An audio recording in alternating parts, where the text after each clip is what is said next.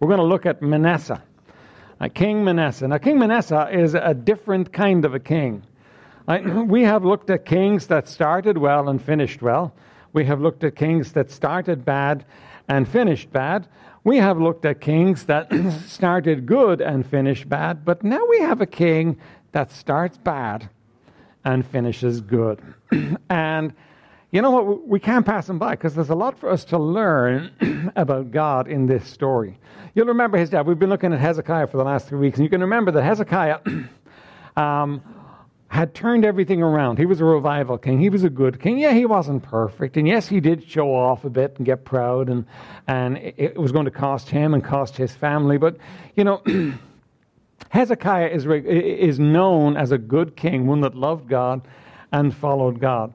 Now, Manasseh is 12 years old when he takes over. So the work of training and raising Manasseh is hardly finished. But we can imagine that good King Hezekiah had put a lot of good into this little snapper called Manasseh.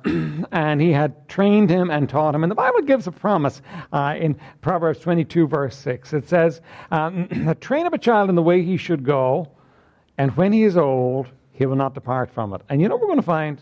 Now, he's old when we see this come true. But this boy that's been trained up in the way he should go finally gets it and turns it all around and goes in a new direction. Right? But before he does, he's as wicked as all get up. In fact, reading through it, just reading through it, you wonder, why doesn't God take this guy out? Why doesn't he just remove him? But you know, God loves men, and God loves us. And God wants what's good for us. And God wants us to do good. And God wants to bring blessing in our lives. And we may get fed up, distraught, and finished with things, but God doesn't. And he takes this boy, now become a man, and he turns him around completely. You know, it's never over till it's over. There may be situations in your life and you think, oh, there's no hope. And it's never over till it's over. Let's look at Manasseh. Let's pray first. Father, would you bless us, Lord? Lord, help us as we look at this boy become a man who was such an affront to you, and yet your love and your care for him is evident. Or would you bless? Help us to see, help us to take on board truth, Lord, that will help us. In Jesus' name, amen. All right, so 2 Chronicles chapter 33. Manasseh was 12 years old when he began to reign, and he reigned 50 years in Jerusalem. Now, that's a long reign amongst the kings. He reigned 50 years in Jerusalem.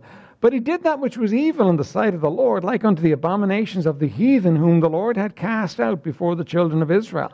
So he was wicked. He did that which was wicked. For he built again the high places which Hezekiah his father had broken down. And he reared up altars for Baalim, and he made groves and worshipped all the host of heaven, and he served them. Now, let's just kind of put the picture here. He's 12 years old when he starts off. So, you know, he's not a great king.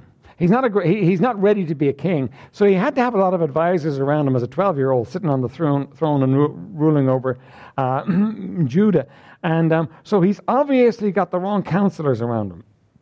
He's obviously got people around him that were annoyed about the changes his dad has made, that were annoyed about turning back to God, and somehow they got in, and these people are in his ear, and they are telling him what to do and telling him how to do it. And so he reverses all the good his father had done.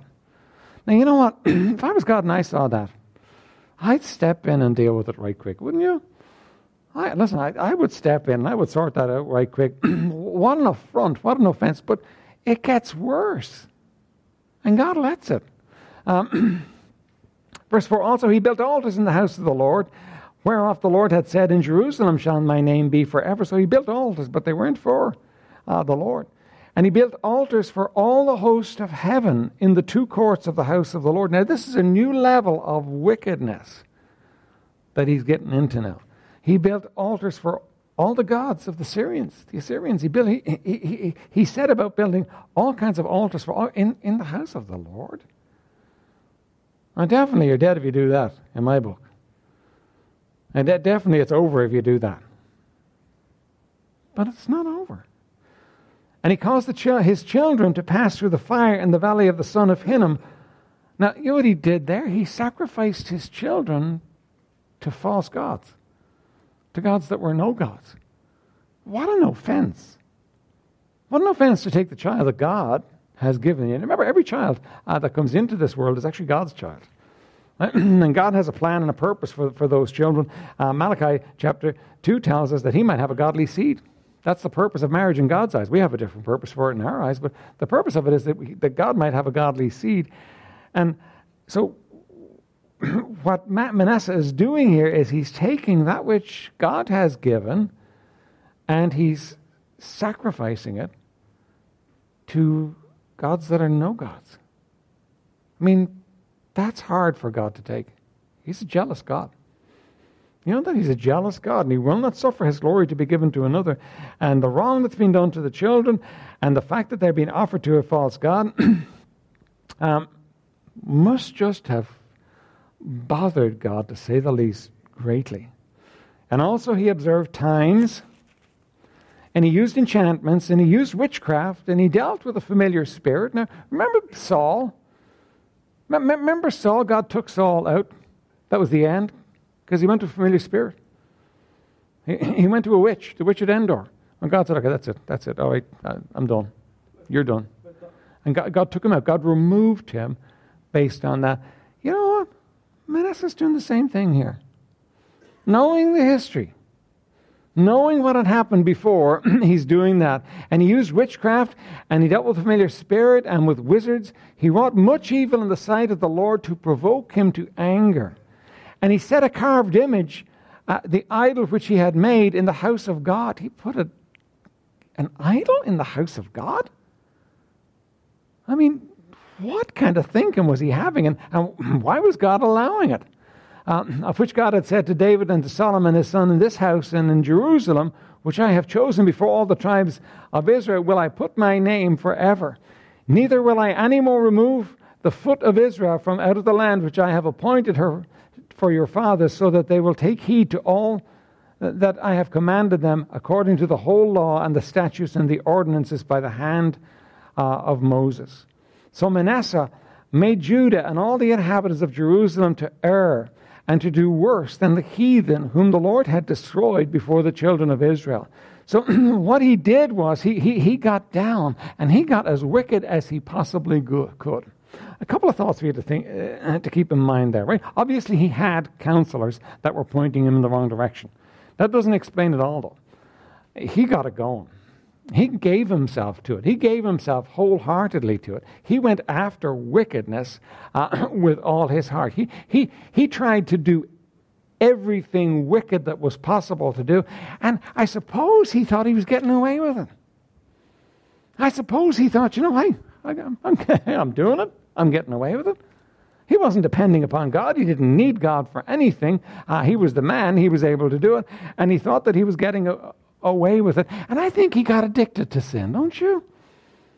I think he got addicted to doing stuff that just flew in the face of God. I think it became a game, became a sport to him. Do you know that sin is addictive?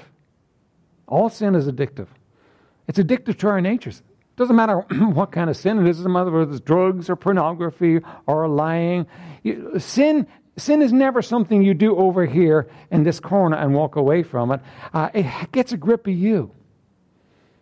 It always gets a grip of you. When you don't repent of it and deal with it, it always gets a grip of you. And it always draws you deeper in. You mean you've heard it said, sin will take you further than you want to go. It will keep you longer than you want to stay, and it will cost you more than you want to pay. That's the way sin is. Understand it. It's not just drugs that do it. That's not really the problem for us. It's not just these things that we think are highly addictive. It's sin. Because ultimately we're addicted to self. We're addicted to what we want. And once we let it go, once we give sin its way, the Bible says, to whom ye yield yourself servant, his servants you are to obey. You give in to sin, and sin becomes your master. And a horrible master sin is. Remember, too, though, that behind all this, you have the enemy of God, Satan himself. This is Judah. This is Jerusalem. This is the king from whose line Jesus is going to come.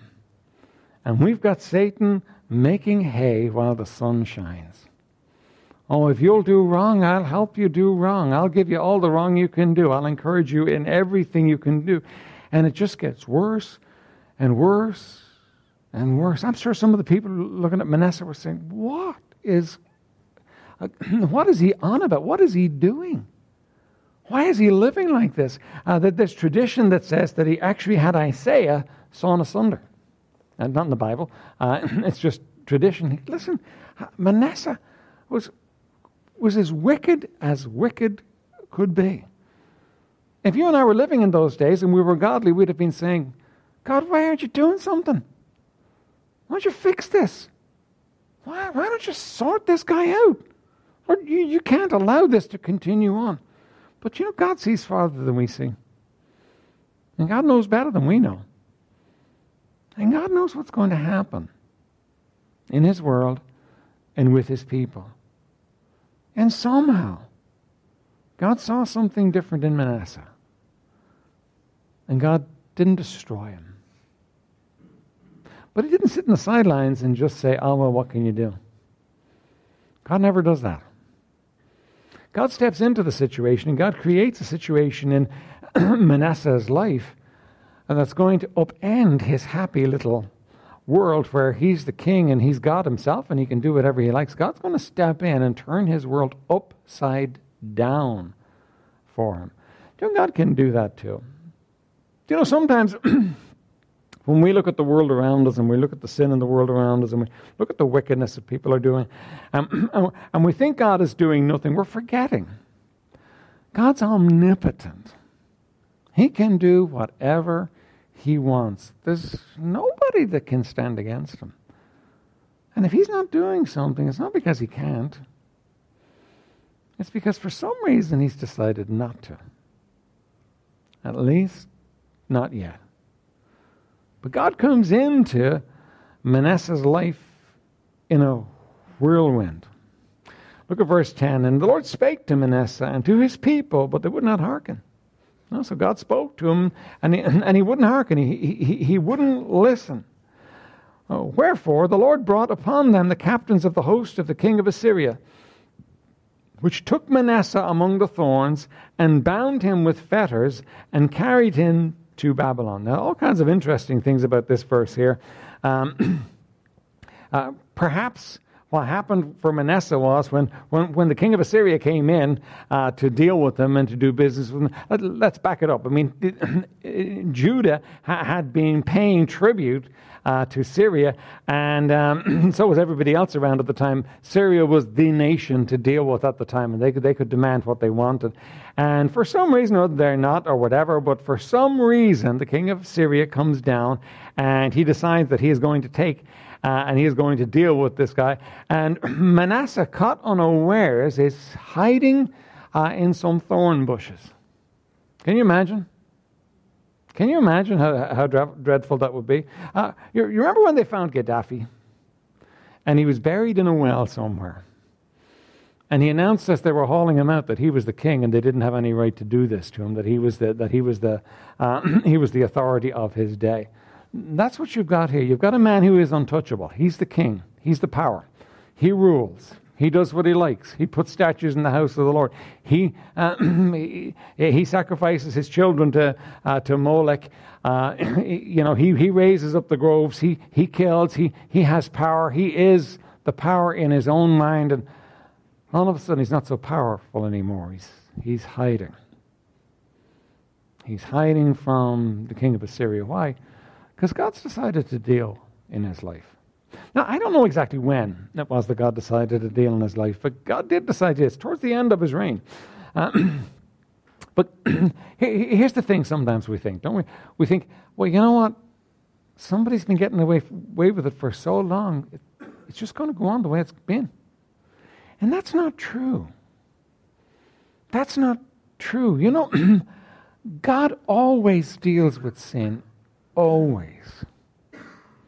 Sometimes he deals with it instantly. But more often than not, he lets it run. And he speaks to people.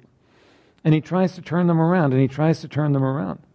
But eventually, he deals with sin. Eventually, everything gets dealt with. Somebody said that the wheels of God's justice grind slowly, but they grind mighty fine. They miss nothing. God misses nothing. There's nothing happening in this world that God's not aware of and won't be dealt with. There's nothing you're doing in your life that God doesn't know about and isn't going to be dealt with. Nothing. It's just God. That's who God is. He knows it all. I mean, you're His child and the sin is under the blood and you're going to go to heaven. That's true. But if you're walking your own way and doing your own thing, and God is very merciful and very patient and very long-suffering, sooner or later, He steps in. He takes action. He deals. And that's what He does here in Manasseh's life, right? And they bound him with fetters. One of the commentaries said it wasn't just one set of fetters they bound him with. They bound him with two sets of fetters. Now that would indicate that he was putting up a fight, putting up a struggle. And so the king was bound with two sets of fetters, and they carried him to Babylon. So here he is, he's the king. And he gets dragged to Babylon. And he's withstood the king of Assyria, and he's gone his own way and done his own thing. And now it's done. It's finished. Because it's a one-way road. You don't come back. Someone like Manasseh doesn't come back. They're too much trouble to let them go back again. Someone like Manasseh is going to go in a dungeon somewhere, if he ever gets to a dungeon, and he's going to spend the rest of his life in that dungeon. And that's the way it's going to be. Now, let's think what went through his head in these moments. God's chastening him severely. I'm sure at first there was indignation. How dare they do this to me? Don't they know who I am? I am going to get out of this, and I'm going to make everybody pay. I'm going to get out of this, and I'm going to sort it out. But you know what the rough soldiers around him would have done with his indignation? They would have laughed. And they would have poked fun. Because you might think you're a king, but you're just a prisoner to us. And we're taking you to the king of Babylon. And you know what? You have no say in it whatever. And you cause us enough trouble, we'll put you in two sets of chains and make sure you can't go anywhere. And they drag him to Babylon. And I would think that after a while, the indignation would drain out of a man and he would come to the place of resignation. He would just kind of give in. Nothing I can do about this. I'm going to have to go with them, and I'm going to have to do what I'm told because there's nothing I can do. Can you imagine how hard that would be for a man like Manasseh? A man who ran his own life and ran his kingdom and did whatever he liked, and he didn't listen to God nor man. He did whatever he wanted to do. Can you imagine how depressing it is when you come to the place where there's resignation? I can't do anything about this. I don't have control. I don't have power. I can't sort this out. And then fear would have come in for him. What are they going to do to me? Will they kill me? Will it be painful? The Assyrians were a brutal people. Most empires were brutal. When they took a hand in a situation, they dealt very brutally as a warning to everybody around. They would skin people alive. They would do dreadful things. Is it going to be painful? How are they going to deal with me? I think terror would have come in. And then I think he would have been hopeless. Absolutely hopeless. I'm not the man I thought I was. I don't have the power I thought I had, and I can't run the situation, and I can't run the world. And I was sitting nice and pretty in my little kingdom there, doing my own thing. But that's all gone. Now, for a lot of people, it would stop there. For a lot of people, it would end in hopelessness. But something else is in Manasseh. Cut through all the muck, all the dirt, all the filth, and crack the rock around his heart. And there's something else in there. Look at the next verse. Verse 12, and when he was in affliction, he besought the Lord his God, and humbled himself greatly before the God of his fathers. And he prayed unto him. And look at the next part of the verse. And he was entreated of him. You know what happened? He went on his horrible trip going to Babylon, and on this trip the bottom fell out of his life. And somewhere along the line he realizes, I'm not all I thought I was. I have no help. I have no control. And my false gods can't do anything for me here. And he starts crying out to God. I'd love to hear his first prayer, wouldn't you? He probably hadn't prayed since before his daddy died. And now he's crying out to God. And now things are coming clear for him, and things are beginning to come straight. He starts to cry out to God. He humbles himself. He says, God, I'm not in charge. You are. I'm not the king that can do what he likes. You're God. He has a Nebuchadnezzar moment where he comes to the place where he realizes, hang on, there is a God and it's not me. It's a great moment in your life, by the way, when you realize there is a God and he's not me. There is a God and he's in charge and I'm not.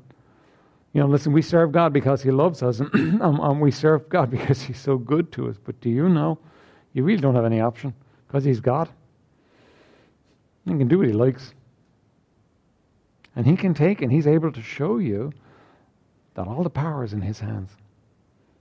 He's able to, listen, and there's nobody out there that he can't bring to heal. Nobody out there. He can bring everybody to the place where they realize, no, there is a God and it's not me. That's where Manasseh comes to, and Manasseh comes to the place where he begins to cry out to God, and God is entreated of him. Isn't that amazing? Doesn't God just do some things that just blow you away? This is one of them. You and I would have killed off Manasseh years beforehand. We'd have said, this guy isn't worth the air I'm letting him breathe, and we'd have killed him off and put somebody else on the throne. But God's waiting for this moment in Manasseh's life. He's waited long and he's acted like the master. He's brought the pressure into bear just in the place where it needs to be, and he's brought enough pressure to bring this man to heal, and he hears the sweet cry of Manasseh. Lord, would you help me? And you know what he says? He says, of course I will. I was just waiting for you to get around to the place where you realized you needed my help. I was just waiting for you to come to the place where you realize that you're not able.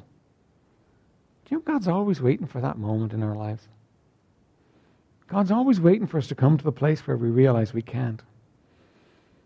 Oh, he waits long and he waits hard. And sometimes we get it and then we don't get it anymore, don't we? Sometimes we understand and we go with him and say, okay, you're God and I'm not, and I can't do it, Lord, would you help me? And then after a while we get inflated in our own pride and we think we can do it again. And God has to tumble us a little bit again. But he's always waiting for us to come to the moment where we recognize, I can't do it. It's you, Lord. And that's where Manasseh's come to. Manasseh's come to that place. And so he prayed unto him, verse 13, and he was entreated of him and heard his supplication and did the unthinkable, the impossible, the outrageous. And he brought him again to Jerusalem, into his kingdom. It's kind of like a bad dream. It's kind of like a terrible dream where he's lived this horrible, wicked life and he's come to the place where he's finally recognized, I can't do this anymore. I need God. And he cries out to God. And all of a sudden he's back on his throne. And why? Well, the king of Babylon obviously sent him back. King of Babylon talked to him and sent him back. But you know, it wasn't Manasseh that convinced him. It was God. Because the king's heart's in the hands of the Lord, and as the rivers of water, he turneth it whithersoever he will. And there's no king on the earth, and there's no ruler on the earth that God doesn't have his heart in his hand. He can't turn it wherever he wants. Can't make him do, and he makes this king do exactly what he wants, and Manasseh ends up back in his kingdom, back on his throne. And look at the last part of that verse 13. Then Manasseh knew that the Lord, he was God. When he arrived back on his throne, he knew that the Lord was God. And you have to appreciate about Manasseh what happens next. Because so many people get a reprieve and they say, oh, nice one. And they go back to their old ways again. So many people do that. We're all inclined to do that, not Manasseh. No, Manasseh says, okay, now I know he's God. Now, what do you think it means when Manasseh knew that the Lord, he was God? Well, Molech, that he sacrificed his babies to, wasn't God. All the statues that he put in the temple, they weren't gods. All the high places, they weren't gods. All the hosts of heaven, they weren't gods. There was only one God. And the one God that was God was in control of everything. And he had Manasseh's life in his hand, and he could do whatever he liked with Manasseh's life. So Manasseh kind of gets it. He has an awakening. He comes to an understanding. He knows that the Lord is God. And so what does that do for him? He changes everything in his life. Let me ask you tonight, have you seen that the Lord is God? Have you really seen he's in control of absolutely everything? I don't control anything. He controls it all. Have you really seen that the Lord, he is God, he is in control? You know, listen, your job, your money, all the things you have, they can't help you. Manasseh was a king, a rich king. But you know what? Didn't help him when God decided to deal with him. Why? Because the Lord is God. And you know, all the stuff that you have, nothing wrong with stuff. But understand this. Stuff won't protect you from God. Stuff won't stop God from doing what he wants to do in your life. It didn't stop him here, and it won't stop him in your life. He is God. See, what the kings of the world have a hard time understanding is that God gives them their kingdoms, and God puts them in power. Not what Nebuchadnezzar had to learn. Okay, there's a God. He rules in the affairs of men, and I'm not the big shot I thought I was. And he's able to show me that. Isn't that what Manasseh had to learn? Isn't that what you and I have to learn? Oh yeah, we're saved and we're going to heaven, but you know, there's almost another step where we realize, no, hang on a minute, he is God. He is in control of all of it, and he can do whatever he likes, and anything I have is a blessing from him, and if he decides to take it away, there's nothing I can do. Because he's God. He can do what he likes. And Manasseh knew that the Lord, he was God. Verse 14. Now he's back on his throne. He was ruling in his kingdom, but there's going to be changes now. Now after this, he built a wall without the city of David on the west side of Gihon in the valley, even unto the entering in at the fish gate, and compassed about Ophel, and raised it up a very great height. And he put captains of war in all the fenced cities of Judah. You know, he became conscious of his duties as king in protecting his people and protecting his kingdom. And he took away the strange gods and the idol out of the house of the Lord, and all the altars that he had built in the mount of the house of the Lord and in Jerusalem, and cast them out of the city. Listen, he did a thorough purging, cleansing of the city. And he repaired the altar of the Lord, and sacrificed thereon peace offerings and thank offerings, and commanded Judah to serve the Lord God of Israel. Nevertheless, the people did sacrifice still in the high places, yet unto the Lord their God only. Now the rest of the acts of Manasseh, and his prayer unto his God, and the words of the seers that spake to him in the name of the Lord God of Israel, behold, they are written in the book of the kings of Israel. His prayer also, and how God was entreated of him, and all his sins and his trespasses, and the places wherein he built high places, set up groves, and graven images before he was humbled, before they are written among the sayings of the seers. So Manasseh slept with his fathers, and they buried him in his own house, and Ammon, his son, reigned in his stead. Right? Now, let me give you just some pointers, and then we're done here, right? First of all, God could have, but did not take Manasseh's life. I know a lot of people that God could take their lives, but he doesn't. And you know what? As frustrated as you might be that God doesn't deal in some situations, he's God. He knows what he's doing. Let him be God in other people's lives. Just let him be God in other people's lives. Secondly, God chastened him severely. But I want you to understand the end product of God's chastening in Manasseh's life. It wasn't just to beat him up and break him down.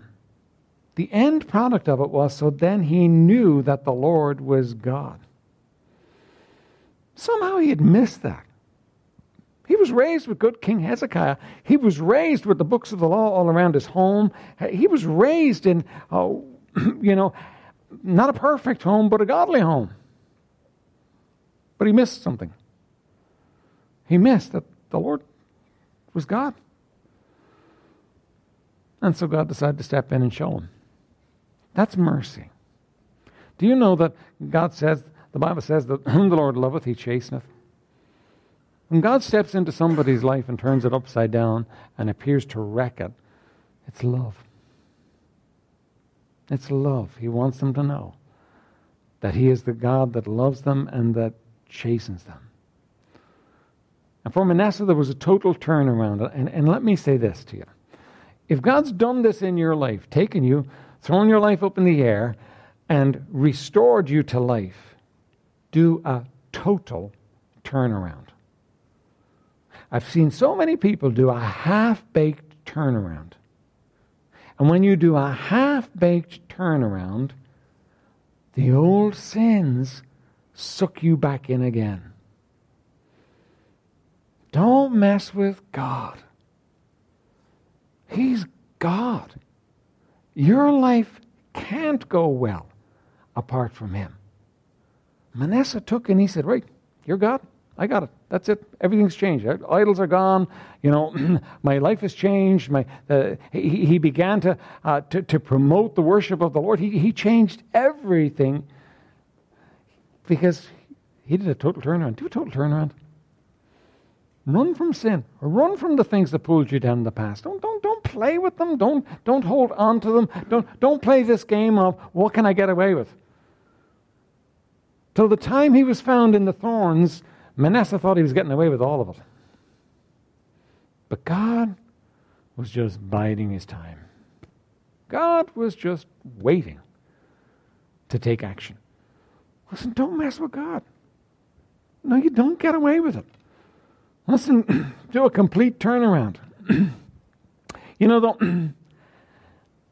Even though he did a complete turnaround, he couldn't turn the people around fully. Now, they had to bear some responsibility in that. Let's not put that all on Manasseh. But you know this, that when you and I go wrong and live wrong, we have an influence on other people. Other people get hurt. Other people get pulled down. Other people get drawn into sin when you and I don't do right. See, people look at you, and for somebody, you're the best example of a Christian they know. You say, oh, I hope not. No, listen, for somebody, that's what you are. And when you walk away from God and decide to have your fling and do your own thing and go your own way, they look at it and they think it doesn't work. It's not real. And Manasseh tore up his kingdom and tore up the worship of God, and he turned around completely, but he wasn't able to turn all them around completely. Listen, you got a responsibility to take what's been given to you so freely and to run with it and to make your life count. Don't just listen. Don't just go back the old way and let the enemy take and use it. Final thing I want to say to you is this. It's never so bad that God won't listen. Never. And it's never so bad that God doesn't want to hear your prayer or somebody else's prayer. You may have somebody in your life and you think, oh, they've done so much now. Listen, God wouldn't listen to them. It's never that bad. If God listened to Manasseh, he'd listen to anyone. Remember even Ahab when he put on sackcloth and ashes after his wife had murdered Naboth? God says to Elisha, did you see what he did? Did you see? Listen, he's repentant. I'm not going to do it in his lifetime now. Listen, it's never so bad that God won't listen. So listen, you may be in a good place today. Listen, run with it. But if someday you should find yourself in a bad place, in a place where you've not done right, and you've gone against God, and you've gone your own way and done your own thing, the enemy will sit in your shoulder and he will say, there's no point. You needn't go to him. You had your chance. And he will give you all kinds of rubbish like that. But you know what? You remember old Manasseh. And you cry out to God and turn your heart back to God.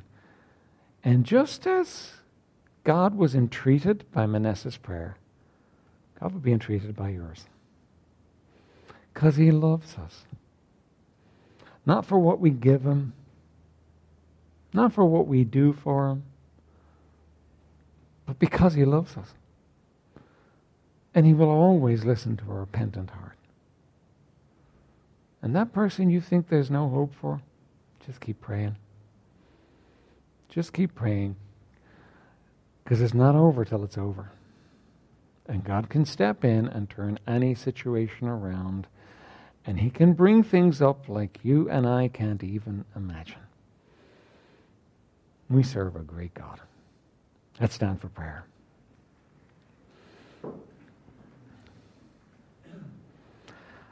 Father, we thank you for this evening. Thank you, Lord, for your goodness to us. Now, Lord, would you bless us? Lord, we're warned tonight, but Lord, we're encouraged too. What a sweet, loving, caring God you are. That even when we get it wrong and do wrong, you still love us and you still care. And Lord, would you encourage our hearts for those, Lord, that are not walking with you today? Oh, Lord, that we might pray and that, Lord, you might work in their hearts and lives and that you might draw them into the place of blessing. Lord, we love you. Thank you for your goodness to us. Would you just bless? In Jesus' name.